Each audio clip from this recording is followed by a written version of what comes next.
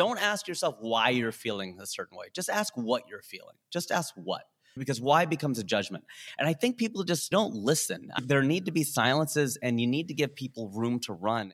My style has gotten better because I've let people talk more. If you make all your points, you leave nothing for the other person to say. You got to ask something and leave something and give them some rope so that they can have some fun instead of trying to be a know-it-all and I want to show you all these things I know. It's like you get to a certain point, maybe you're just confident of going, well, I already know what I know. Now I want to know what you know.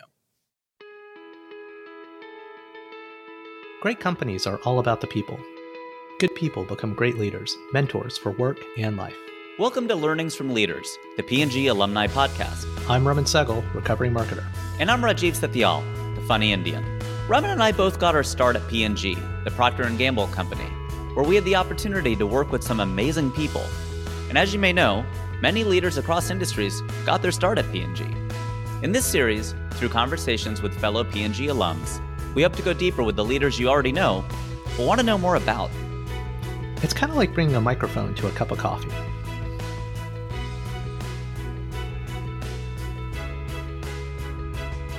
On today's show, we want to feature a conversation between our P&G alumni co-host Rajiv Satyal and Brian Tome, lead pastor at Crossroads Community Church in Cincinnati, Ohio, from Brian's Crossroads podcast, The Aggressive Life. It was a great conversation that demonstrates the power of seeking to understand from someone who doesn't share the same beliefs as you. With 4th of July right around the corner for us Americans, this shouldn't just be a celebration of our independence, but an honest reflection on who we are and want to be as a nation and a people. Whatever your beliefs are, most folks would agree that the level of division and discord are among the highest many of us have ever experienced. There is a better way from simply passively standing by and retreating to our own echo chambers. And part of the solution is if we just talk more to each other reasonably and listen, really listen.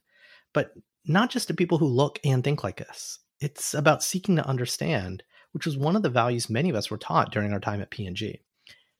And that's what struck me about this conversation Rajiv had with Brian. For those of you longtime listeners, you might recall that several months ago, we had fellow alumni and longtime guest Kirk Perry return for a conversation with Rajiv on faith. Kirk is an active member of the Crossroads faith community, which was co-founded by P&Gers. And when the Crossroads team heard the chat, they actually reached out and asked if they could re-air Rajiv and Kirk's P&G alumni conversation. Their audience enjoyed it so much that Crossroads asked our co-host Rajiv to come on their show. And that's what this conversation is. You can find more of Brian's conversations with many diverse thought leaders by looking up The Aggressive Life wherever you get your favorite podcasts. So this 4th of July week, we hope you'll enjoy Rajiv's conversation on developing a deep sense of curiosity and seeking to understand more from folks that may not share the same beliefs as you. After all, isn't that part of the freedom we should all be celebrating? Enjoy. According to Psychology Today, the average 4-year-old laughs 300 times a day. The average 40-year-old only 4 times. And we wonder why we're stressed out, stretched thin, over-medicated, over-listless, over and under anything healthy, unhealthy, all that stuff. There's a power in laughter, freedom, and lightness to counteract all the things that weigh us down. Now, to many of us, we've forgotten how to laugh, but thankfully today, we're connecting with a funny man. Rajiv Satyal is a comedian, podcast host, and speaker. Cincinnati-born, but LA-based. Rajiv is the first person to perform stand-up comedy on all 7 continents. In his comedy career, he's worked alongside legends like Dave Chappelle, Kevin James, Tim Allen. He's been featured everywhere from NPR to the Wall Street Journal to the TEDx stage. He's got hundreds of millions of views on YouTube. He's sold out shows that stretch across the country. Rajiv's TV clean acts make him one of the most versatile comics in the business. And when he's not doing stand-up, he's writing TV ads. He's hosting multiple podcasts. One of them, he gave us the permission to replay not too long ago. We might talk about that as well, a podcast with Kirk Perry and him sharing his faith. He's got multiple podcasts. He consults with everyone from Google to the NFL, but he wasn't always a stand-up comic. He spent the first 6 years of his career at P&G. And today, we're going to hear that aggressive story and talk with Rajiv about the power of laughter. Welcome to The Aggressive Life, Rajiv Satyal. Great to be here. First of all, tell me, You got laughs on all 7 continents, Antarctica. How did that work? I did. It was quite something to sail down there. I hitched a ride with 60 Indian doctors. They had chartered a boat, and I went with them. I didn't tell anyone I wasn't a doctor. They just assume when you're Indian. And I performed for the people on the ship and some penguins. So, diverse audience. That's really cool. So what did you ever have when did you have a goal to be a comedian? I mean, being in the corporate world at a buttoned up place, numbers focused like P&G, to doing what you're doing right now, that doesn't seem like a natural iteration or evolution. Why? I think I did kind of go very left brain to right brain, very technical to creative. And I was majoring in pre-med. Then I got a degree in engineering. Then when I was at Procter & Gamble, I started in purchasing. Then I moved over to marketing. And then I worked at an agency. And it just kind of became more and more creative over time. I don't know. I think there are a lot of us out there who could do a lot of things decently well. And people always say, oh, that's really great. It's not really great because it's hard to focus and find something you want to do. Man, well, so many of us, we only make career changes when we absolutely have to, and then we kind of stay inside of the same discipline, hoping and thinking we're going to make more money if we build on that expertise. So taking a flyer on a different career like that's pretty impressive. Was there fear you were dealing with? Was there what? A lot of fear. When I moved, actually, my friend Catherine, her brother ran Fiji Water out here in Los Angeles. He was the president of it. And I got a job as the brand manager of Fiji Water, one of 2 brand managers. And, I worked there for 12 weeks. It wasn't supposed to be an internship. When you say 12 weeks, it sounds like an internship. And it was an you're fired, quit situation. We both went our separate ways amicably, but I didn't have the guts to make the leap without a job. I think just to cut the cord at P&G and move all the way across the country, that's scary stuff, man, even at the age of 30. Right. No question. And you list Pete Sampras as a big force for your career. Why? Well, I have an entire story I've written out that I could read to you, but I don't know if I want to. Well, I don't think I'm bored. Are you not good enough to tell the story? You just have to read notes? Is that the way it works for you? That's the way it works for me. You think after 17 years of full-time comedy, I'd be able to, tell it to you straight up. But it happened a long time ago. It happened in August of 1998. And this is mere days before I was going to perform stand-up comedy for the first time at Go Bananas Comedy Club in Cincinnati. Yeah, Have you been there? Yeah, I have. Okay. Have you laughed 4 times when you went? Did you? I definitely at least laughed 4 times. Yes. That's good. You got your money's worth. So there's no money back guarantee. You're good to go on that one. And you might be aware that in Cincinnati, in Mason, Ohio, they have one of the world's largest tennis tournaments. Yes.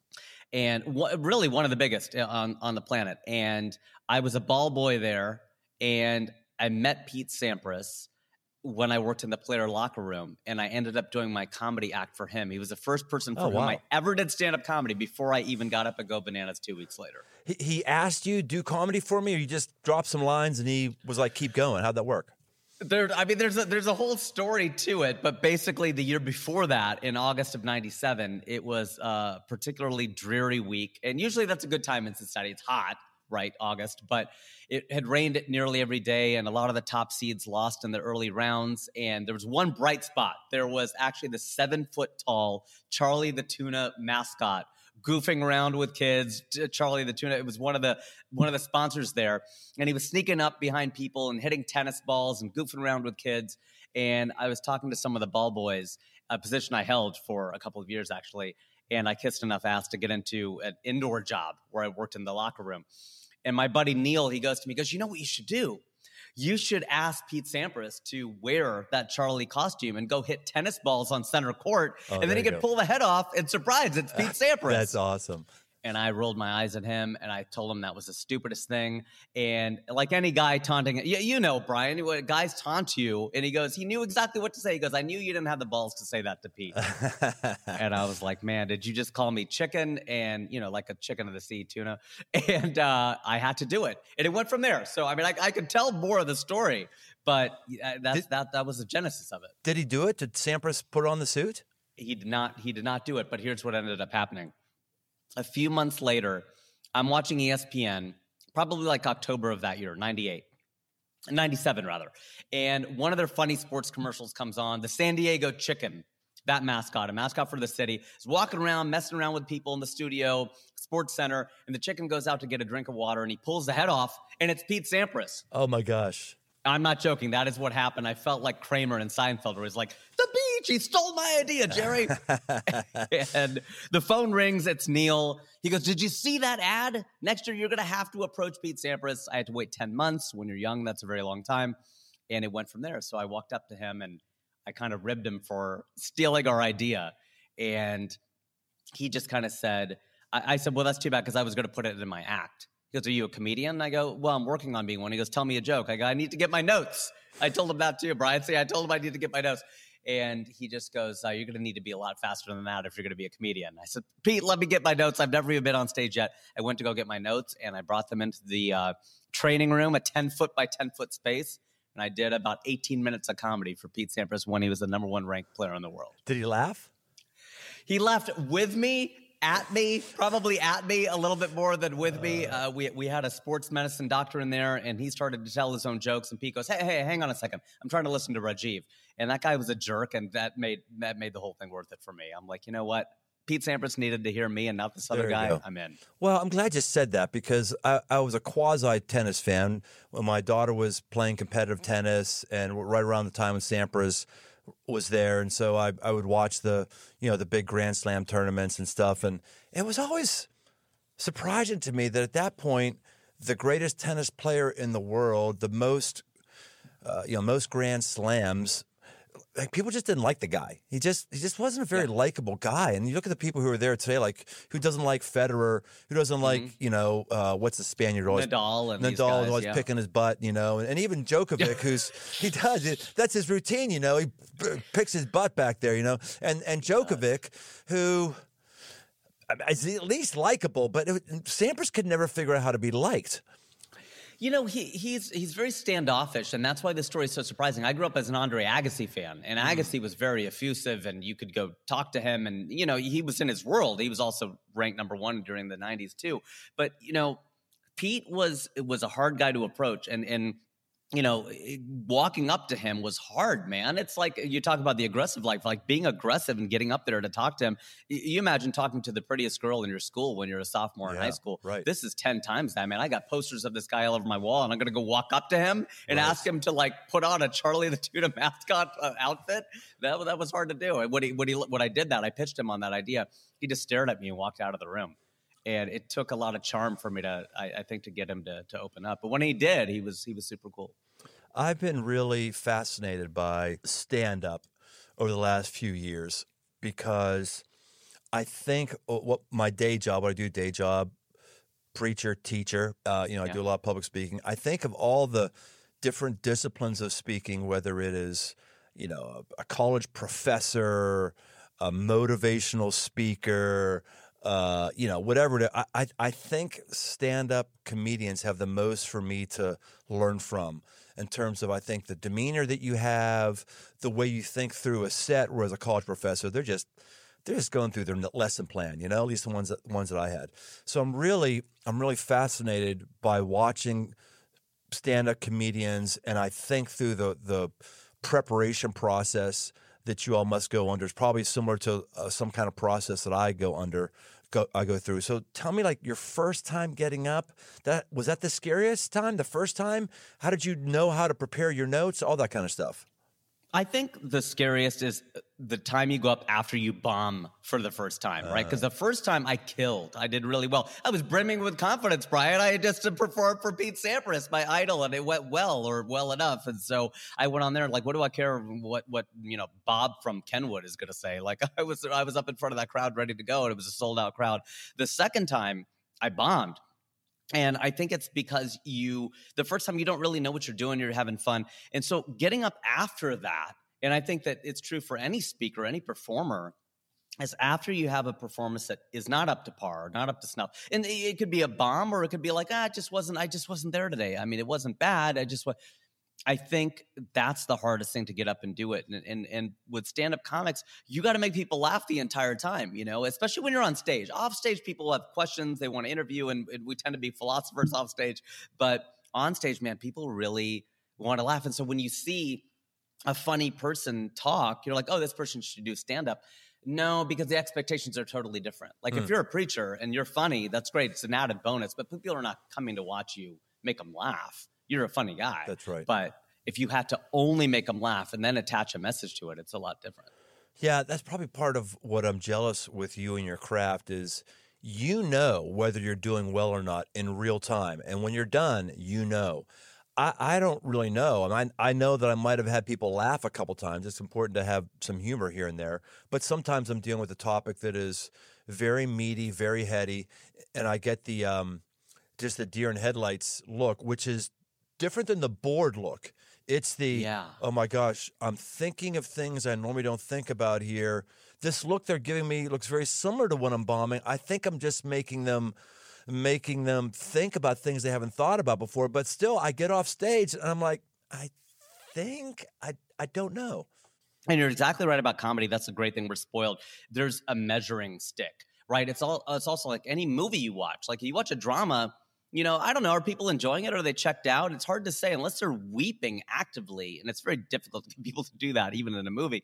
But comedies, there's laughs. You could see if people are enjoying it. And that's the great thing but you get addicted to that laugh. And so if you want to move away from it and you get to the point where I am, where it's like, I'm looking at my earlier stuff because I'm recording a special and I'm looking at my early setup punch jokes. And they're honestly funnier, even though it's earlier and I become a better writer later. It's because you're doing setup punch, man. Like you're giving them jokes. Later, when I talk about the birth of my son, it's people are right there. Like you're saying, they're right there. They're paying attention. They're watching. There's some laughs, a lot of smiles, but it's not as funny. At the end of it, though, they feel like they got to know you, and that's kind of interesting because back in the day, we didn't know anything about Rodney Dangerfield and Bob Hope, but these days, people want to know their comics. They want to know who they are. It seems like today, when I look at comedians, at least the ones that show up on my feed with the little clips, maybe it's just my sick, twisted nature, and they're feeding me sick, twisted things. But I'm getting a lot of stuff of comedians who are pushing and talking about things that we think shouldn't be talked about. They're saying things that shouldn't be said. Is that a normal thing for comedy right now, or is that just the ones that are showing up on my feed? I'm enjoying them. The ones that show up, they must know I'm enjoying them because I play Bill Burr all the way through and the rest of them, the little snippets. Is that a comedy, normative thing? And is your comedy like that? I haven't heard a whole sketch of yours. I'm sorry. I should have done that in preparation. That's okay. I haven't listened to all of your sermons either. Oh, so we're offended. Not all of them. Not all of them. Look, Bill Burr is on my Mount Rushmore of comics that have influenced me. I mean, if there are four of them, it would be Bill Burr, Dave Chappelle, Chris Rock, and rest in peace, Louis C.K.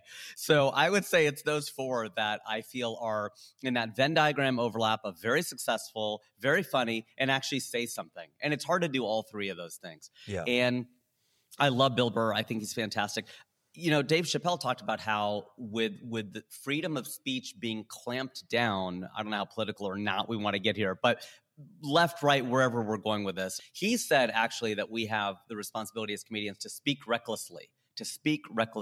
And if we're not the ones pushing the envelope, who's going to? Because I can't get fired, really. I could kind of maybe get canceled. So if we're not the ones standing up and saying something, you know, people who work at companies, sometimes they may not be able to laugh at a joke at a corporate gig because they're like, oh, well, what if my boss sees me laugh, right? That's laughing versus I'm the one up there telling the joke. That's the difference between comedy and humor. I mean, comedy speaks and humor listens. When somebody has a sense of humor, that just means they can take it in. Just like you have sight and you have sound, you have a sense of humor, you can listen. But if you can speak, you've got something that you can say. That's comedy.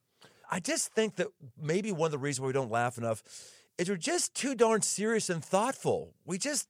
I don't know, man. I'm trying to cue you up or tee you up. You want to say anything about that? I agree with you totally. I think that it ties back in with your first point, your opening point, Brian, about we don't laugh enough. And the way that I look at it, I think we spend so much time either being offended or filtering or whatever and trying to figure out, like you're saying, what other people are thinking of us. And we lose that ability to laugh. Like if something happened to you, like you stub your toe on the couch and you yell an expletive, and I do all the time. The thing is, though, you're supposed to step outside yourself. Like if you saw that happen in a movie, you would laugh. Right? Like you just think of your movie, your life as a comedy, and maybe you'll laugh more. Like we're the protagonist in our own story, and that's fine. But every now and then you have got to laugh at yourself. And I think we've lost that. I don't know why or when, but we've lost that ability to laugh at ourselves. And that's dangerous, because what do they say? Don't take life too seriously. You'll never get out alive. Yeah. And I think there's a lot to that. Like, and it's a self lesson. I have to remind myself every day to take my own medicine and laugh when something really, stupid happens to me and I get all angry about it. It's like, don't get angry. It just, you're fine. Just laugh. You can laugh it off and be okay.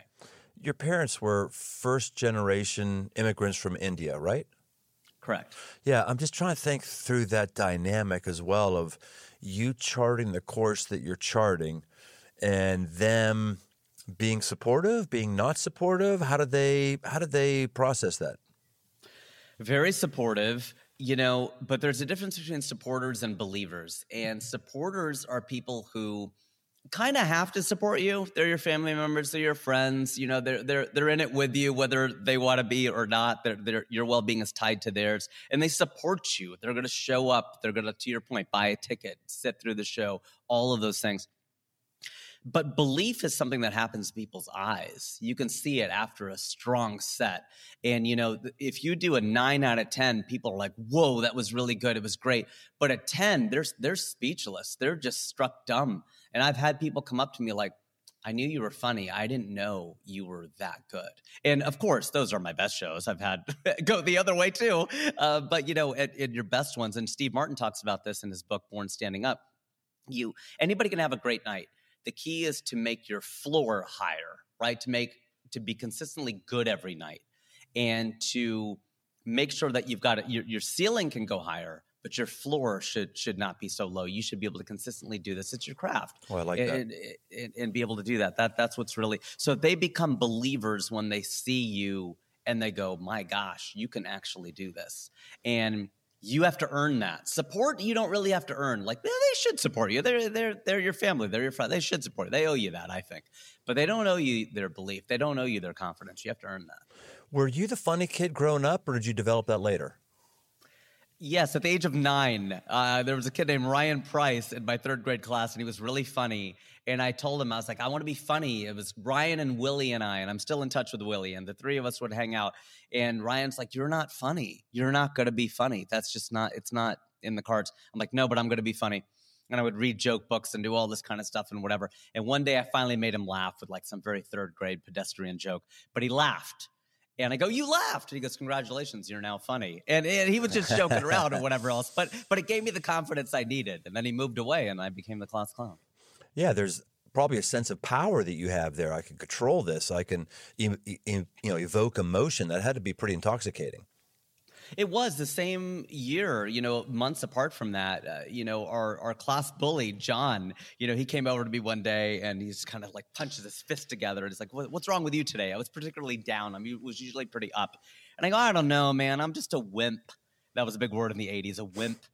And he looks at me and he just goes, do you fight back when you're picked on? I go, yeah. He goes, then you're not a wimp. And he walked away. And I realized even right then, Brian, I was like, this is a significant moment in my life. The class bully doesn't think I'm a wimp. And that instilled a lot of confidence in me. Between Ryan and John, I don't know, I became a funny guy who was not afraid to mouth off, as my teachers would find out. Boy, that's really interesting. I wonder if you're how old, Rajiv?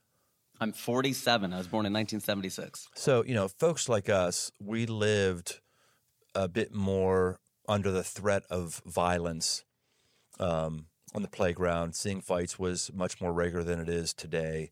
There's certainly bullying today for sure, but just good old-fashioned people getting hit in the face, was a normal occurrence. I've wondered if being in an environment like that, which of course I'm not saying we should all be around people who get hit in the face. I'm not saying that, but I'm wondering if being in that sort of environment maybe offers us a bit of toughening up that helps us to laugh a little bit more and not take everything so seriously, where maybe the younger generations, things are a crisis for them that are not a crisis. What's a crisis is when I or my friend I was with was waiting to get picked up at football practice and we were 10 years old and 2 kids just start beating the snot out of Dale.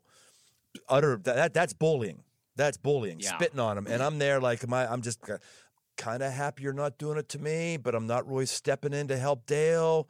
I mean, that's a cry. That's Christ. I just wonder if, because we were around those kind of things, if it's, I don't know, maybe be a bit more resilient when difficult things are said because it's not as bad as getting hit. I don't know. Have you thought about these things at all?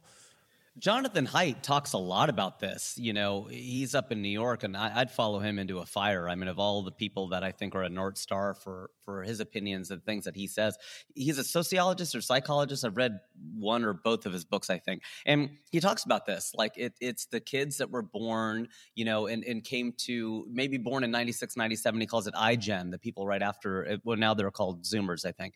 And you know, they are very fragile. And the thing with human beings is we're anti-fragile. And that's the thing about jokes, is being able to tease people and roast people. They can take it. They can take it. They want to be roasted. And you roast the ones you love, and you rib each other. And we did that as a family. We did that as friends. And we busted on each other relentlessly. We still do. I don't think punching people is a good idea, to your point. I don't think that necessarily. But maybe the threat of it, or knowing that you can't go too far. But then that's kind of, we've come full circle now with Chris Rock getting, you know, slapped, and Dave Chappelle getting tackled. And there was a woman out in Jersey, you know, she's not that well known, or wasn't before this, but someone threw a beer at her. You know, that's pretty dangerous stuff, man. If you're not expecting it, someone throws a beer can, I don't know if it's a can or a bottle or what it was, at your head, because you just hear the story, like, someone threw a beer. Yeah, if someone throws a beer at your head, it's probably going to hurt, man. So I think, you know, I think that we have a free speech-based society, but we're anti-fragile. And the more that we treat ourselves like we're fragile and we're just going to break and fall apart, it becomes a self-fulfilling prophecy. So, yeah, I've thought a lot about it. Have you seen any studies of those of us who grew up in those previous generations? Are we more or less prone to laugh than the younger generations who are, as you said, fragile? Let's use your words. I'm not judging younger generations here. Is there any, do you know, is one generation more likely to laugh than the other?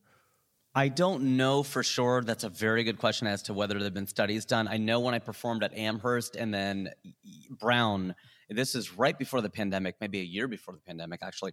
And I had all my friends warn me. They're like, you're walking into like a liberal hotbed. You're going to go into like the place where people get canceled. I mean, you're going to Massachusetts and you're going to do your jokes. And like you said, you haven't heard a lot of my sketches and sets. I work clean, but I work on the edge, meaning I do talk politics. I do talk religion. I do talk sex, but I just don't swear. And so for me, it's like going in there and doing jokes about religion and race and whatever. People are like, dude, you're not going to make it 5 minutes in. It's going to, but I did an hour. In fact, I did more than my contracted time. And I picked on everybody. And there was a woman in a headscarf, a Muslim woman, you know, and I made fun of her. You got to make fun of everybody, because if you're making fun of the white guys and the black kids and the brown, that you got to make fun of everybody equally. And that's what they want. They want to be included. It just depends what the joke is. And at the end of the day, people have to get the sense that you're not mean-spirited, you're good-natured. If they think that you're being mean-spirited, they're not going to laugh. If they think you're being good-natured, they're going to laugh. I like that a lot. I was wondering, you know, I got introduced to you through that great podcast that you had with Kirk. In case you don't know, Rajiv has a number of podcasts. One of them is he does former PNGers who have moved on. And it's for PNG alumni. What are they doing in their life right now? What's going on? Which is a really rich list, because it wasn't too long ago that the company you wanted to work for wasn't Apple, wasn't Microsoft, it was P&G. It was like the best of the best wanted P&G. That was probably 25 years ago, which is not too long ago. Which means that C-level suite after entrepreneur has ties back to P&G and has fond memories of being 22 and having their first, assistant brand manager job and all that kind of stuff. And so he's got a deep well that he's pulling from. Which is, what's your story? What's going on? It's really a fascinating podcast. So the one with Kirk was about faith in the marketplace. And I was like, Kirk's a good friend of mine, and I've thought about having the podcast to talk that, but I've listened to it. I don't need to ever have him on. I just need to talk his faith. I just need to get your permission to play it, and you were very gracious to do that. But the thing I was thinking about the whole time is he was sharing, you were just giving him line to talk about his Christian faith with you as a Hindu, and there wasn't any sense with you of, oh, I don't stop. I'm not enough. I'm not enough. And there was a strange openness. I don't know, is openness, curiosity, or just at least non-fragility about the topic of somebody else's faith that isn't your faith that I thought, man, Rajiv is putting on a clinic here for how it is to actually want to hear somebody else talk about something you don't believe in, where most of us are just wanting to stop our ears for something that has a voice against us. When you went into that, was that like a pep talk you had to give yourself of, okay, I got to make sure I don't cut him off? Or is this just your persona, or is this part of comedy is to be comfortable with uncomfortable ideas? I think there's something happening in your psyche with that we need to somehow bottle and just infuse into the bloodstream of the average American. Wow, that is a really high compliment. I already thought it was a huge compliment that you played it and syndicated it to your listeners, but to hear your words, dude, it was great. It was freaking great. It was freaking great. And then when you had an easy out, like, okay, I let you say your piece. Now let's go. You'd ask him another question. Let him do another thing on faith. And it was like, it wasn't you were trying to escape it. You were encouraging it. I was like, wow. So speak, please. Well, thank you. I mean, I'm caught off guard by how nice that is. Honestly, I really think it's having a deep curiosity, understanding why people do what they do. What are they doing? I read a Psychology Today article a long time ago when we get down on ourselves and we journal, the advice was, don't ask yourself why you're feeling a certain way. Just ask what you're feeling. Just ask what, because why becomes a judgment. And so you just ask Kirk or anyone else, like, what do you believe? And you go through all these different scenarios and you just listen. And I think people just, they don't listen. I think they covered us in Fight Club back in '99, where it was like, it's nice to hear someone listen. Oh, and then Helena Bonham Carter's character goes, oh, you mean instead of waiting for your turn to speak? And I think that's it, there need to be silences and you need to give people room to run. And I think my interviewing style has gotten better because I've let people talk more. I think if you make all your points, you leave nothing for the other person to say. You got to ask something and leave something and give them some rope so that they can have some fun instead of trying to be a know-it-all and I want to show you all these things I know. It's like you get to a certain point, maybe you're just confident of going, well, I already know what I know. Now I want to know what you know. Yeah, that's something I was impressed with is you sort of mentioned it. Most of us listen long enough so we've earned the right that now we can speak. And, I kept waiting for an appropriate thing for you to have done was, okay, now let me tell you why Hinduism is what everyone should be. That would have been totally fine to do that. It was totally fair. Someone like me would have appreciated to hear that. But that you weren't doing that was like, no, I'm not letting you speak, and I'm just curious. I don't need to have an answer or give my 2 cents. It was really strong. Thank you. No, that means a lot. There was a Christian man who had studied with my grandfather over in India, in the northern part of India. And, my grandfather was a semi-holy man, and the man wanted to convert from Christianity to Hinduism. And then my grandfather asked him, this is probably back in the 60s when all this was the rage and, the Beatles and everything else. And he asked the man, my grandfather asked him, how much do you know about your faith? How much do you know about Christianity? And the man says, well, not much. And my grandfather says, well, I would encourage you to learn as much as you can about your own faith. And if at that point you feel the need to convert, let me know. But I don't think you should leave something without knowing where you are. The semi-holy man, was it the Christian guy or your grandfather? My grandfather was the semi-holy man. He prayed a lot. He had people come to him for advice. He was kind of the old wise man in the village. Okay. But I think most people would leap on the opportunity to convert this guy, a young guy, impressionable, whatever. And, I'm not saying that's right or wrong. People have a different take on that. But I think his counsel was great in that if you're a Christian, learn everything there is about Christianity first and then make a decision as to whether to leave the faith. I don't think you should leave if you don't know what you have. You mentioned a couple of people in your podcast, Casey and Catherine Basil, who I know. You mentioned them. Kirk. You've been around a lot of articulate Christians. What do you find makes for a good Christian conversationalist, and what makes for a bad one? What makes for a good conversation that we for sure have more Christians than Hindus listening to our podcast right now, and more Muslims and more. Yeah, we for sure do. So let's keep on the Christian thing. What makes us?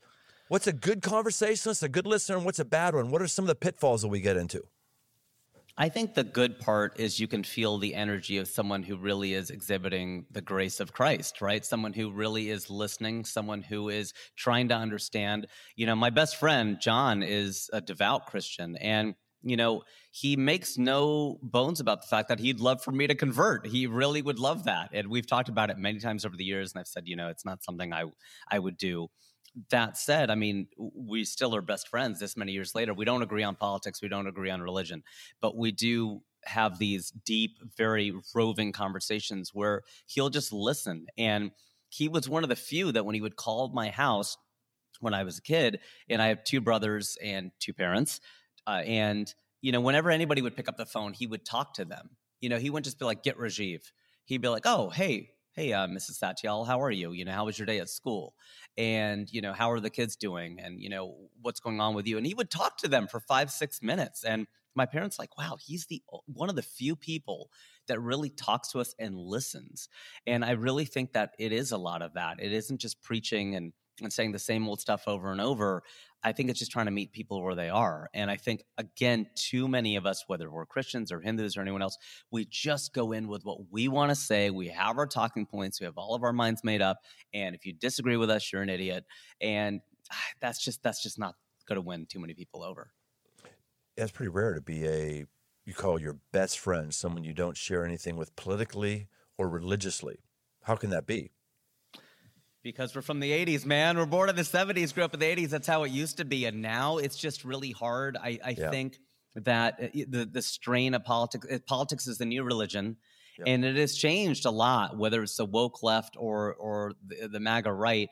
They're not traditional liberals and conservatives. I think liberals and conservatives could have reasonable differences and try to figure out some middle ground, and they did. And, we can get into whether that's right, wrong, whatever, and how it got to where we are. But I think that a lot of people on the woke left and the MAGA right, they don't argue in good faith. It's just very hard to have a reasonable conversation with someone who holds such an extreme, maybe not even an extreme point of view, but they're just not going to change their mind. And most traditional conservatives and traditional liberals I know are intellectually curious. And the other people, it's just a cult. Yeah, right. Right. I'll just do a podcast. One of the podcasts I listen to is called Pivot. Are you familiar with it? I am. Yeah, that's Scott Galloway and Kara Swisher, right? Right. It's kind of like a cross-cultural listening experience for me, because of folks are so different than me, especially Kara. Just very, very different, very, very different beliefs. But it's like it's not just they have a really interesting take on the news, but they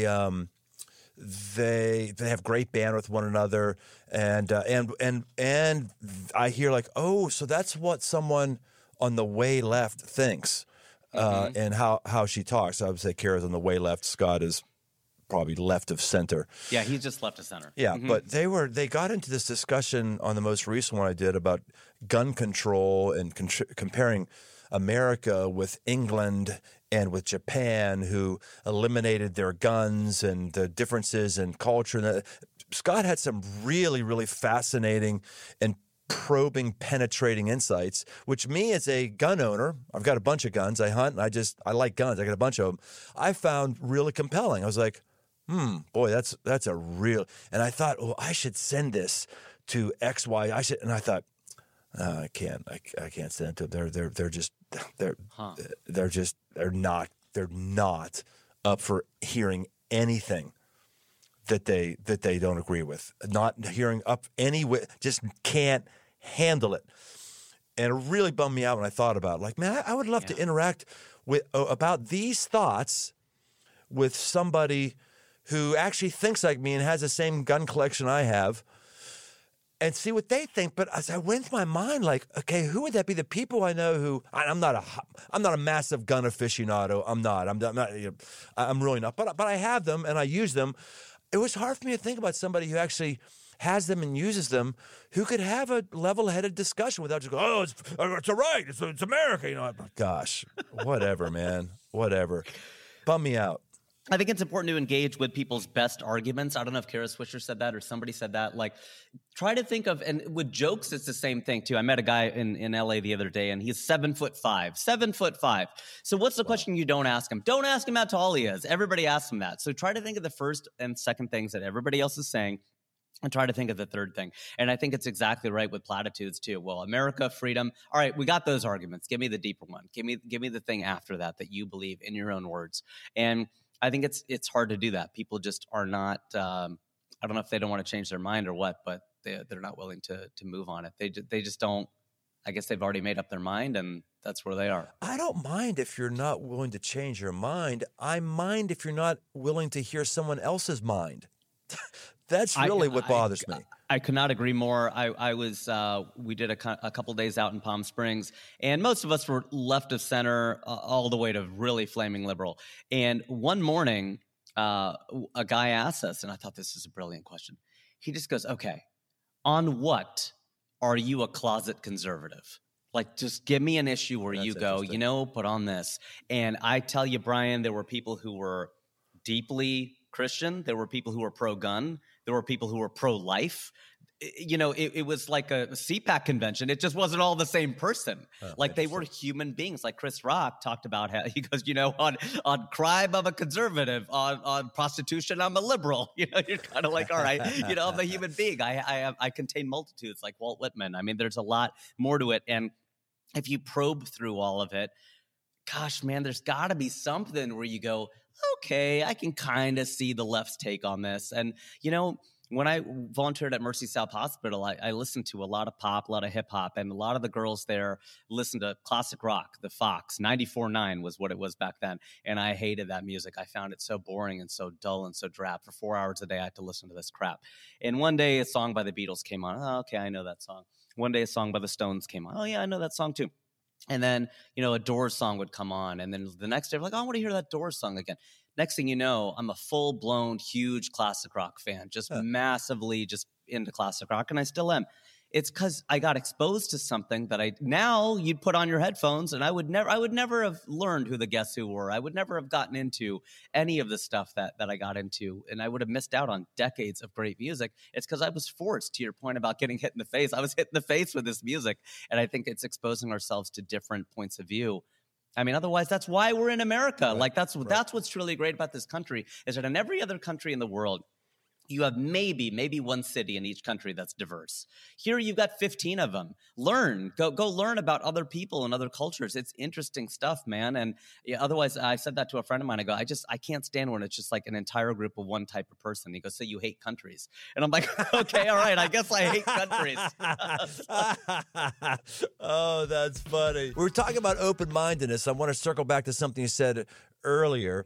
You talked about your best friend. You said, "Oh, he would love to convert me," and this quote you said, "That's not something I would do. That's not something I would do." So, what do you mean by that? Because it sounds closed-minded. It sounds like there's no argument. There's that God could stick His finger in the middle of the room and move a table. I mean, there's got to be. I'm honestly right now. I'm honestly not trying to convert you, though. I would love that. That would be an awesome podcast. If right now I could have the Hindu comedian accept Christ and I baptize him digitally in front of everybody. And John would be so pissed off after decades of trying to get this to work. John, you suck. You suck. You just don't know how to ask the right questions. You're not funny enough. You're not whatever enough. It takes someone like me to get the job done. John, what the hell are you doing? He's maybe he gave me too much C.S. Lewis to read. I don't know what it ended up being. Oh my gosh. The C.S. Lewis cult, oh my gosh. Is that where he went wrong? I think someday someone's going to actually put a committee on me and say, wait. You've never finished an entire C.S. Lewis book? No, I find him incredibly meandering and incredibly wordy, and I don't get it. Like, oh, you cannot be a pastor anymore. Like, I'm sorry, I don't get it. This was many years ago that I read Mere Christianity. Look, I say it's not something I would do, and I leave the door open because you just never know. You just never know. And, I do feel like at a certain point, Hindus, We're really wishy-washy. This is the way I describe it. Like our religion has been here for 5,000 years, and we just believe that all of it can be true. It's the elephant. You've heard that parable before, I'm sure, where there are different men are feeling the different parts of an elephant, and there are just different paths, and there are different dimensions to things. I think with Einstein, his whole theory of relativity proving that it could be one time here and one time somewhere else, well, then all bets are off. Then so many things are possible beyond our comprehension. There are 26 dimensions. I'm sure there's a way in which we're all right, and I'm sure that there are probably ways in which we're wrong. I don't dispute the basic tenets of Christianity, and with the more I read about Jesus Christ, you're just kind of like, wow, I mean, there's not anything he said where I'm like, no, but that's wrong.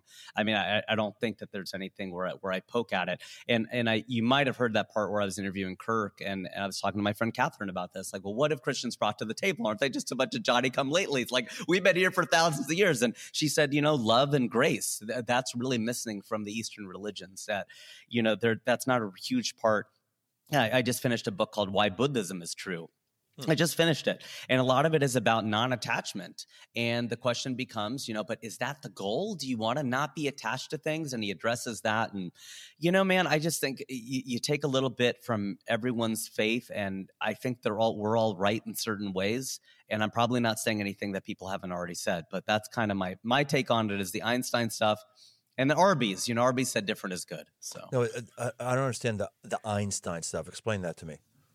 So, when Albert Einstein discovered the theory of relativity, so many things are possible that we can't even really believe. Like it's one time here, it's literally another time somewhere else. I don't just mean time zones. Like time is measured differently.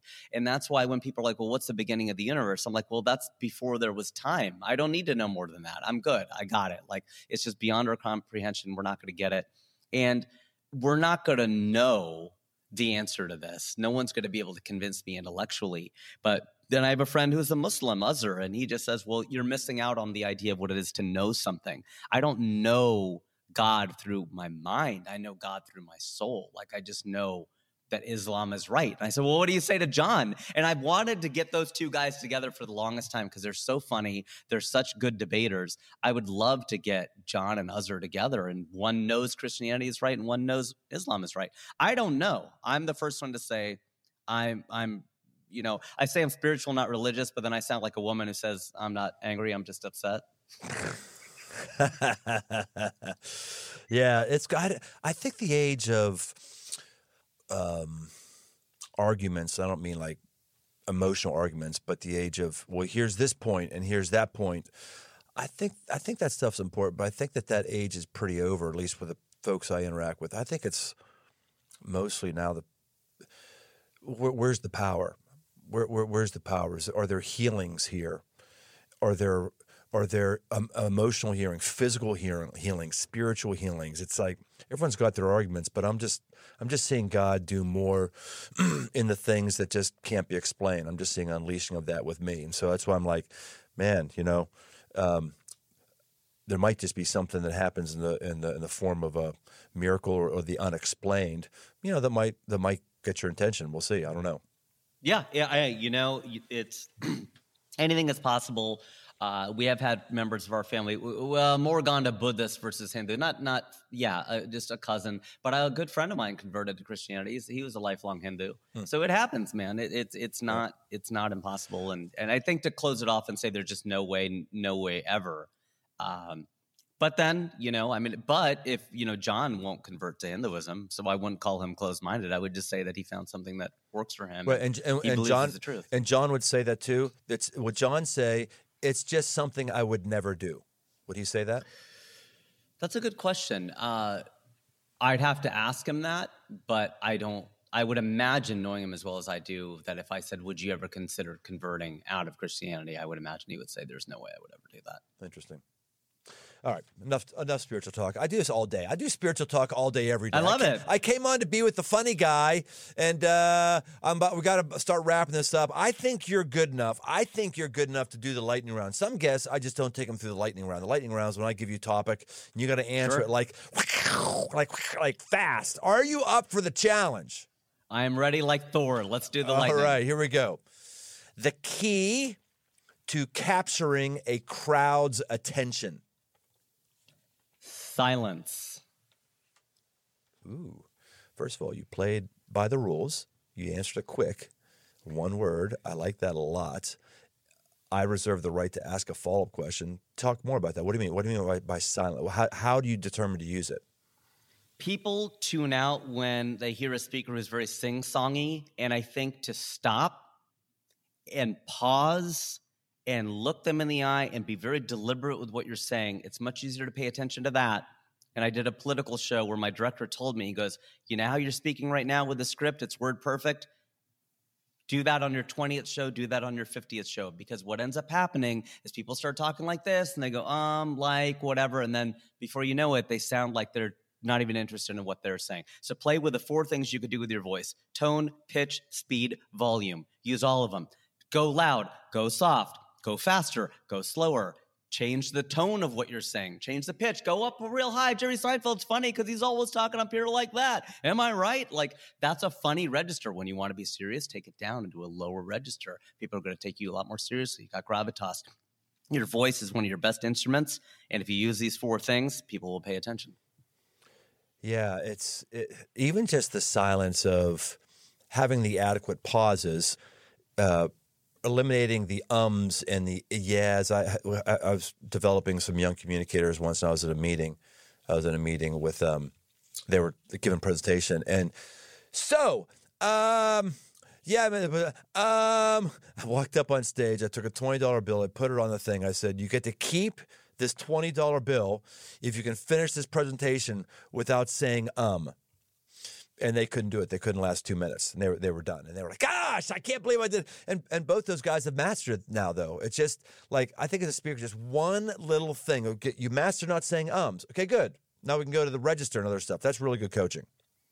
All right, here That's we go. great. I love how you went about that. That's awesome. I use the notes function in my phone, and I put a tick mark. I was trying to eliminate saying like, and I did it. I said it 50 times in a day, and by day 7, I was saying it 0. Right. Because I forced myself to always take out my phone and mark a tick. You get tired of doing that, right? Well, then stop saying like. Well, I thought it was a great idea, too, but I heard from others they thought it was a form of bullying. I support it. I was like, come on, man. I'm not allowed to coach people publicly now? Okay, whatever. Let's get off It could have that. been worse. You could have masturbated in front of them. That was, yeah. That's I need to get a sign in my office. It could have been worse. I could have masturbated in front of them. Yes, that resets the bar. We talk about the ceiling and the floor. That's a new floor right there. Just don't go beneath that. All right. Gosh. Okay. Comedian, back to lightning round. Comedian that makes you laugh the most. Chris Rock. Career goal that you are chasing. I want to host the Oscars. Most important characteristic or skill for a successful comedian to have. You got to be funny. Most aggressive mistake you've made and what you learned from it. Not following up with people once they showed interest. Deep insecurity maybe prevented me from, maybe not wanting to bug people or what it is, and not being aggressive enough. I think I have a lot of confidence, and I think confidence stems from security and arrogance stems from insecurity. But I think there have been times where I didn't follow up and I should have. Great. Okay. The last question I'm going to ask you one more question before this, which something I'm excited to talk about. The last question, just to give you a heads up for it, it's going to be, I ask everybody this: what else do you want to talk about that we haven't talked about? I'm a writer and a performer. I deal in words. I deal in ideas. Comedians are the only people, and this is your point about what else should we talk about. Comedians and preachers. We went to go see Billy Graham speak. I went to go see him at Paul Brown Stadium, and I went to a 9/11 memorial and a Billy Graham speech before I even saw the Bengals play there. That's really crazy. That finally I saw even Bengals though game. being a Christian is something you would never do. You just had to go. Right, but I'll go see Billy Graham with my mom. Yeah, good. Right, right, exactly. She's like, let's go see Billy Graham speak. Like, this is hilarious, but I would never. Yeah, it's not something I would do. Yeah, right. Yeah, but I didn't say I will never do it. I said it's not something I would do, but yeah, it leaves the door open a little bit. But I hear what you're saying. So, watching this guy speak, this great man speak, and, comedians, people like that, we're the only people, Brian, you and I, people like us, if I can put myself on your level, which I won't, but I'll just say this, that we can fill a stadium with just our thoughts. There's nothing else like that. You got to be the Bengals. You got to be the Rolling Stones. You got to play instruments and songs that people can sing along with before you can sell 50,000 tickets. Well, guess what? I mean, Gabriel Iglesias can do it. Russell Peters can do it. Steve Martin did it. There are people out there who can sell 45,000 tickets on Billy Graham just to hear somebody's thoughts and feelings. All it is a man and a mic. They're just standing there talking. Crazy. That's how powerful words can be. Wow. And that's my message. Words matter. I was having this discussion with the director who directed my political show. And we were talking about, at what point do you develop character? And I was like, this is the conversation that people should be having. It shouldn't be sound bites. It should be long form discussions about this kind of thing. The guy could take the conversations higher or deeper, whatever direction, and talk about that stuff. My gosh, man, what a better society that would be, instead of this person slapped that person and this person tackled that person. Yeah, we know that. That's the play-by-play. Give me the color commentary. Right. All right. Anything you want to talk about or we should be talking about that we haven't? And by the way, this is when to advertise yourself.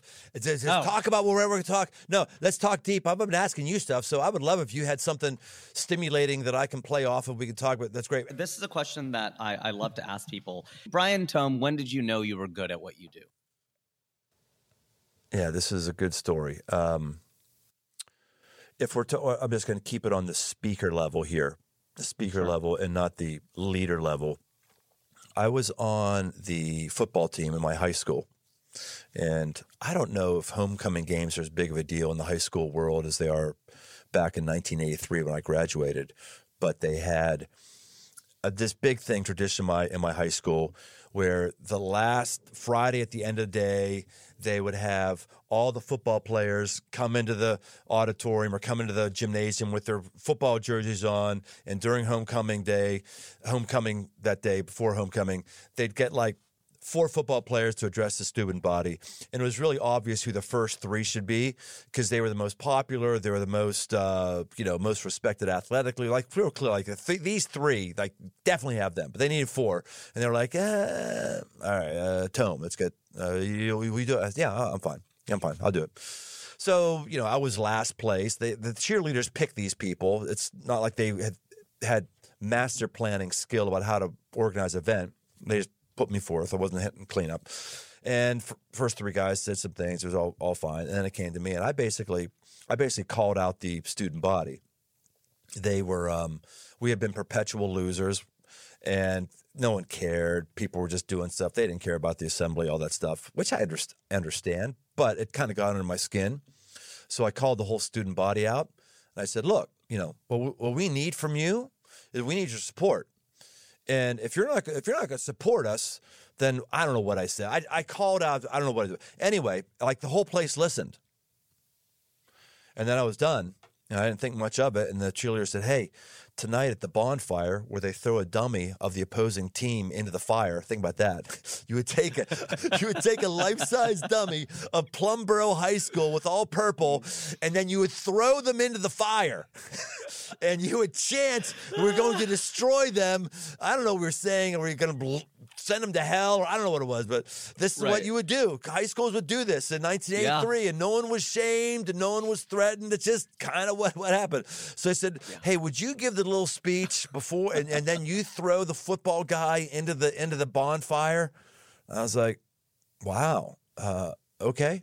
And so that's when I went, okay, I got something here with my voice here that I've never even thought about, I've never developed, but there's something there. So that's the story. Wow, that's great. It's a long time ago. So that's great that you developed it at such an early age and you knew that. Yeah, and then it was just reps, right? Reps. So there's a lot of people who have just a fantasy to be a speaker in the Christian world and lead a big church and all that stuff. And those folks, just many of them, don't want to put in your reps. And I just tell them all, hey, man, you're 22, you want to do this? You need to just start being with junior high kids and leading Bible studies and like doing 2-3 a week and not even preparing for them. Just pull them out of your hole. That's what I used to do. Just like make stuff up. But you have to develop your own voice. You've got to get repetition, and you've got to, and the same, I'm sure it is with comedian world. You're doing your craft all the time. And I just don't find many people have the work ethic or the patience. They want to immediately be a star on Instagram, immediately have crowds. And I don't think that's the way our craft works. And I actually think, in my world anyway, God actually makes a decision to come against you and not give you quick and sudden fame. And if you do happen to squeeze through the cracks, you're always the one that falls and is a public disaster. Always. Mm-hmm. Mm-hmm. You're so right. To me, the word is compelled. Like, what if you're compelled to do it? I'm compelled to write. I'm compelled to speak. And, I just do it. I have to write. I have to get it out. And if you don't have that, you don't have that respect for the craft to figure out, okay, I've written this thing. How do I make it better? Oh, this sentence structure could be better. This could be stronger. I could move this here. If you don't love doing that, well, then it's probably not the thing for you. If you just want to get invited to cocktail parties and, that's your thing, well, then you could do that, probably climb a different ladder. This is a very hard ladder to climb. It's a fun ladder to climb, but it's full of humiliation and full of a lot of, negativity on your way up. You got to find a way to laugh through it. So how does somebody find you? Because I know a lot of people would love to know more.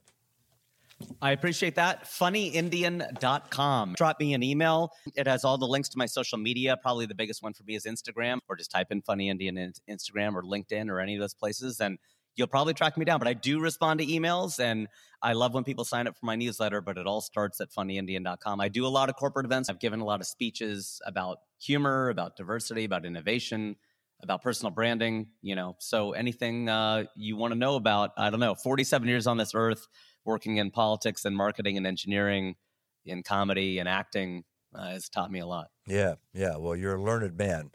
Hey, let's remind ourselves here. This is not the interesting life. It's not called the interesting life. It's not called the fascinating thoughts life.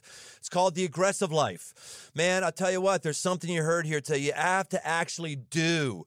Like, if you're way south of 4 times a day, you need to figure out how to laugh more often. Maybe you're going to actually ask and listen to somebody who thinks something different than you do and aggressively listen instead of aggressively proselytize. What's proselytizing is fine at the right time, right place. But what's really not good is when we're just in the habit of just convincing everybody that we're right. Maybe you're going to do that.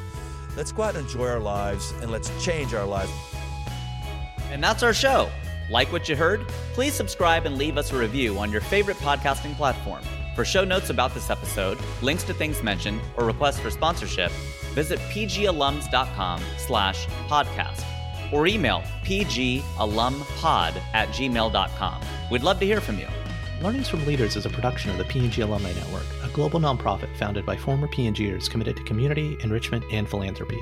With more than 45,000 registered members worldwide, the network connects alums through global conferences, local chapters, industry events, and online content.